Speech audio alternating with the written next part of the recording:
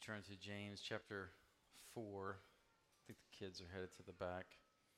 It's so good to be with family. Missed the last 2 Sundays preaching in another church, Ald's Chapel. We pray for them each regularly and help continue to fill the pulpit. And then last Sunday we got to celebrate Jennifer's birthday together as a family. And missing 2 Sundays feels like missing 2 months when you're not with the people you love. And so I'm really thankful to be able to be back all together and seeing some faces we haven't seen in a few months. And so it's really cool just being here together. And we're going to start like we do every Sunday. Before we get into the Word, we're going to pray. Nothing wrong with that. So let's supplicate. Let's offer these prayers of supplication for some specific needs together. Thank you for being our Father, for being close to us always, for filling us with your joy, your strength, your very spirit. Father, thank you for this special time of gathering. Help us to never take this time for granted, but to cherish and to value and to lean into what we get to do each Lord's Day when we gather like this. Help us to remember to pray for our brothers and sisters around the globe who can't do this openly and in freedom, but have to hide and sneak around and do it in really small groups. Help us to never squander this freedom that you've given us. You've blessed us and so many others in our nation and in our region. We ask you to breathe life into the mission of these faithful gospel-centered churches in our area, like Ald's Chapel and Fair Park Baptist and North Hills and Washita Presbyterian and Covenant Presbyterian and others, the Well. Help us to see the gathering and the mission as important. May we value these gifts proportionately and faithfully as we seek to have your body that is representing you and loves your word and is empowered by your Spirit to go and be your people.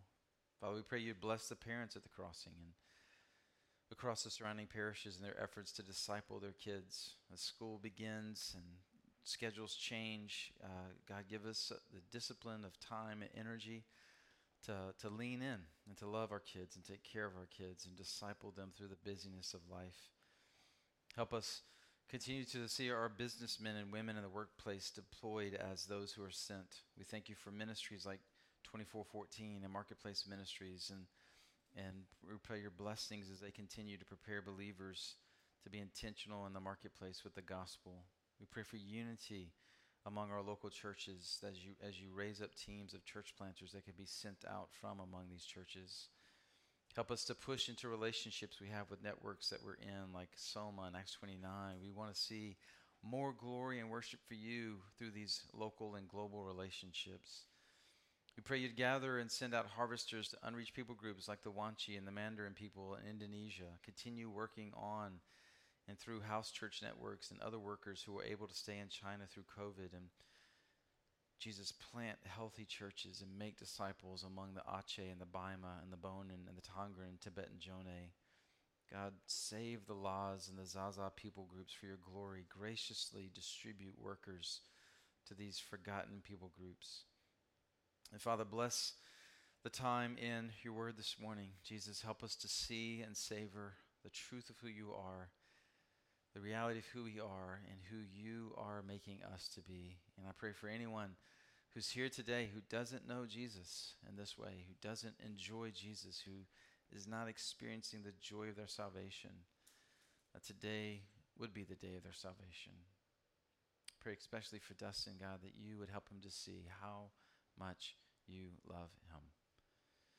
We ask in Jesus' name, amen. As you are in James 4, I heard an expression years ago as a pastor, from a pastor, hard words make soft people, soft words make hard people. Interestingly, the pastor who said that later disqualified himself from being a pastor and had to resign from the church that he planted because he was known for verbally berating and bullying his staff members and other members of the church. But the expression, the mentality can be used to justify some really hurtful behavior. But the reality is sometimes we do have to say hard things to people we love. And the hope is that they know our love and they will receive that in love because they know of that love. And they won't feel like we're just browbeating them for our other reasons or our own issues, our own insecurities. So James has referred to the recipients of this letter as brothers on 6 occasions so far. He's referred to them as dear brothers on 3 occasions so far. So it's a bit shocking when we get to chapter 4, verse 4, and he says, "You adulterous people. Don't you know that friendship with the world is hostility toward God? So whoever wants to be the friend of the world becomes the enemy of God. Or do you think it's without reason the scripture says, the Spirit he made to dwell in us envies intensely?" Like, what in the world has happened, or what have we missed maybe, that would justify such a change in tone of how he speaks and refers to them? So let's get the context of where verse 4 came from. Going back to chapter 4, verse 1. "What is the source of wars and fights among you? Don't they come from your passions that wage war within you? You desire and do not have. You murder and covet and cannot obtain. You fight and wage war. You do not have because you do not ask. You ask and you don't receive because you ask with wrong motives, so that you may spend it on your pleasures." At the root of the divisions and conflicts in churches, marriages, all relationships is the disease that infects every single one of us, and that's the disease of selfishness. We desire and we don't have, he says. We covet, we can't obtain, so we fight and we quarrel. As one author put it, the underlying cause of sin and relational conflict is selfish desires and passions that are frustrated and go unsatisfied. And James even makes a connection between this and prayer in verse 3 when he says, "You ask, but you don't get because you ask for the wrong reasons." You're just going to foolishly squander what God gives you on selfish pursuits. God has created us to enjoy him and find in him our ultimate source of joy and satisfaction. God has created us and wired us in a way so that the ultimate joy for self isn't to pursue our fleshly, selfish desires and find our greatest joy and satisfaction in getting what we want, but the greatest joy for self is to pursue him and find in him our greatest delight, and everything we are given just becomes more opportunities to enjoy him. So if our jobs become the source of validation in our life, then I have to have a certain kind of job that makes me feel a certain way about myself. I have to be good at it, successful, in order for others to look at me with admiration. It has to be the kind of company that makes me feel good about myself. And if that's where I'm rooting my identity, and so who I am is, I have this job for this company and I'm this good at it, then anyone and anything that gets in the way of me having that job and being good at that job is a threat. It's going to cause conflict and turmoil within me. There'll be conflict in my relationships. There'll be sin because I'm being driven by this selfish desire to validate myself in my career. But if I'm pursuing Jesus and I'm fully trusting in him for my validation, then what I do and where I do it isn't as important. The job doesn't become ultimate. I could do 100 different things. All of them simply become a platform to enjoy Jesus and to share Jesus, for him to be seen through me. Because all of them simply become this vehicle to do that. He's created, wired me in certain ways with certain skill sets. I could do a lot of different things and do them well. So just all of us are like that. Maybe we'll be good enough to be recognized. Maybe we won't. But my validation has already been achieved when Jesus made me his own. I know who I am because I'm defined by Jesus more than my job. And the good I do at my job, it's all because of Jesus. So he gets the credit and the glory. And I can share that with others too, because I know my success isn't just because of me.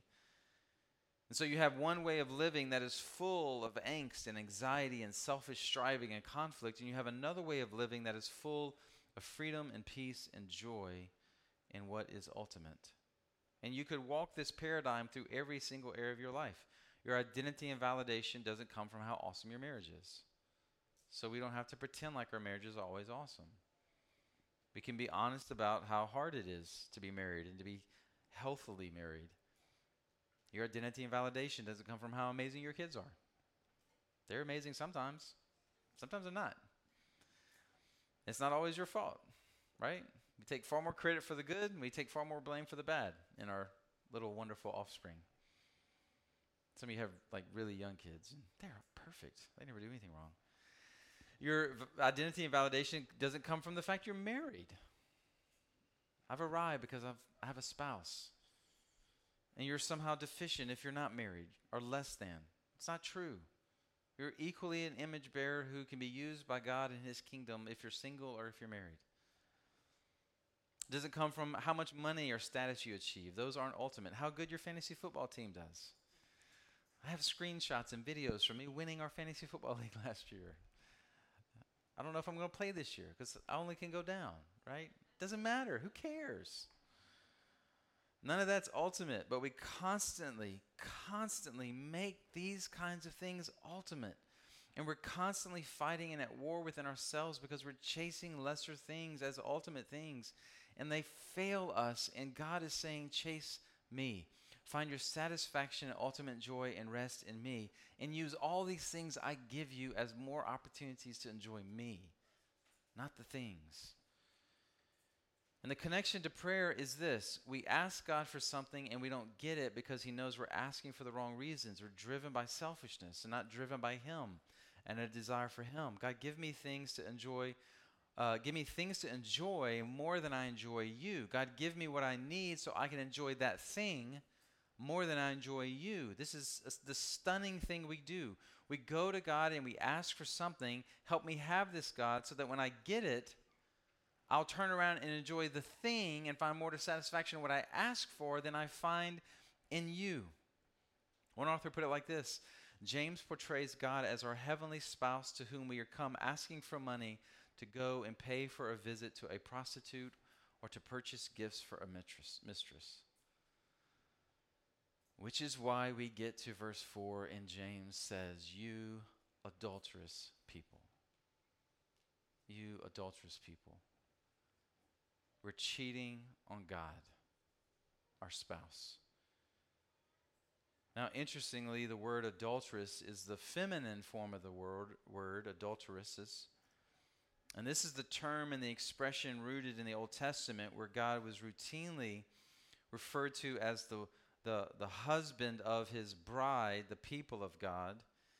And all through the Old Testament, their sins and their idolatry was portrayed as acts of infidelity and unfaithfulness to their groom, to their husband. The entire book of Hosea, for example, is this being acted out. Hosea, like God, the faithful husband, and we, God's people, like the unfaithful wife Gomer, who continually leaves her faithful husband to pursue other relationships. And Hosea keeps bringing her back. Bringing her back. No, you're mine. You're mine. I forgive you. Prone to wander. Lord, I feel it. Prone to leave the God I love. We have hearts that continually chase other lovers than the God who loves us so very, very much. And James describes this adulterous pursuit as friendship with the world, which we really need to think about as a church of missional communities that talks all the time about saturating our city and our region with the gospel by intentionally building relationships with people in our city who don't know and don't love Jesus, and they're far from God. So are we committing this sin of friendship with the world by being in the world and being friends with so many people who aren't part of the church? Well, first, what is meant by world? The word translated as world in the New Testament can have a variety of meanings. It can refer to the actual physical earth and natural creation. It could refer to the world of human beings. God so loved the world, he gave his only begotten son. But in this case, it's similar to the use of the word world in Ephesians 2. The world refers to a way of life or belief system that is in rebellion against God. It's the collective system of unbelief in God. Ephesians 2, 1-3, and you were dead in your trespasses and sins in which you previously walked according to the ways of this world, according to the ruler of the power of the air, it's God's enemy, the spirit now working in the disobedient. We too all previously lived among them in our fleshly desires, carrying out the inclinations of our flesh and thoughts, and were by nature children under wrath, as the others were also. 1 John 5:19, we know that we are of God, and the whole world is under the sway of the evil one. That's not Satan has the whole world, globe, under his sway. God is sovereign, but he has this world system. God has given him enough leash to control this world system to carry out the plans of the enemy against God's plans, all within the sovereignty of God. So that's world, this world system of rebellion against God. So what does friend mean? Well, we know it doesn't mean the same thing as Facebook friend. We meet somebody one time and now we're friends on Facebook and we don't even know them. But we treat Facebook more like a phone book. We just want to have their ability to connect to that person, to reach out to them if they need them or want to deepen the relationship. But friend in the Eastern culture, even today, is much more intimate and intense. It would speak of people who share all things in a physical and spiritual unity. People who are of like mind and like heart and like soul about life. And so to be a friend of the world in this language is not speaking of you and I going and seeking to build relationships with people who are far from God in order to love them and share the gospel with them and hopefully see them come alive in Christ. That's not being a friend of the world. Being a friend of the world would be, I've aligned myself, I've adopted the mindset of the world system that is in rebellion against God. I'm okay with what is not okay with God. In what ways had those people in James he was writing to done that? Well, in chapter 1, he advice to them to be quick to listen, slow to speak, slow to become angry, because the human anger does not accomplish the righteousness of God. Chapter 2, they had given in to the common mentality of the world to be prejudiced for the rich against the poor.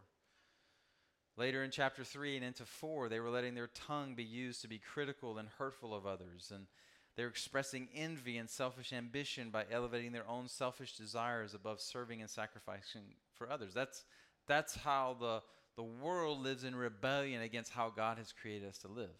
You could go on and on with those examples. One author put it like this: being a friend of the world is accepting the values of the world as preferable to those of God's word. It's embracing the language of the world. The standard of success of the world becomes our standard of success rather than God's word. The world's criteria for determining virtue and value are embraced. The moral vision of what is good and evil is embraced. This is all being a friend of the world. One of the best ways to disciple your kids and help create a Christian apologetic for your kids is taking all the aspects of culture that they're exposed to, TV, movies, music, books, and discussing with them, like, how is this book or music or movie, how is this TV show revealing the mentality of the world that's in opposition to God? Sometimes it's just revealing it. Sometimes it's not just revealing it, but sometimes it's promoting it. So you can talk through that with them, helping them see, like, they're saying this way of life is better than God's way of life. Sometimes it would reveal this is a reality of how people who are chasing sin live, but they're not showing the consequences of chasing sin. It's fun, it's good, there's no consequences, you get away with it. So you can come in as a mom or dad and say, no, actually, you're going to wake up the next morning and not feel so great. Sunday morning's coming down. It's going to be sadness and emptiness and sorrow for you if that's how you live and that's what you chase. Or sometimes you'll get into a movie or show and there's this brokenness that's revealed that's very common to the world system. Sorry. I guess it's working. There's this brokenness that's revealed that's common to the world system, and there's this longing for a redeemer. Who is the redeemer who needs to come and fix this? We went and saw Bright Star, a play at Strauss Youth Theater this summer LaShawn was in, and I'd never heard of the story. If you don't know the story, you can look it up. But like halfway through the play, it's really just well written. I'm like, where's the redeemer in this? This is the worst play I've ever seen in my life. This is all sorrow. A baby's been thrown from the train to die. This is sad. Like, certainly this is not a kid's play. They're going to fix this, right? Like, I had this angst for a redeemer. How are they going to solve this problem? And then sometimes redeemers are presented in these things that we enjoy, but they're not good redeemers. So you can talk through that with your kids. That's a glimpse of Redeemer. Tony Stark giving his life to save everyone in the world in Avengers 2 or Avengers 1 or whatever. That's an example of Redeemer, but there's a better Redeemer who's coming that we can long for. I remember when the kids were little reading this book. We had tons of children's books, still do, and some of them old, and I grabbed this book that was an old fairy tale about a red hen. I don't even remember what it's called. Abigail was like 6 or 7, and it was all about this hen working and working and working to prove herself. I was like, Abigail, this is antithetical to the gospel. Okay, Daddy. But you can do that through even children's books and old fairy tales, Aesop's fables. There's good in there that's evidence of God's common grace, but they're not the gospel. There's something missing. And so constantly drawing out the difference between the world system and God and how he's created life to function. It's not helpful. Some people are tempted to, I'm going to turn this off. This is driving me nuts.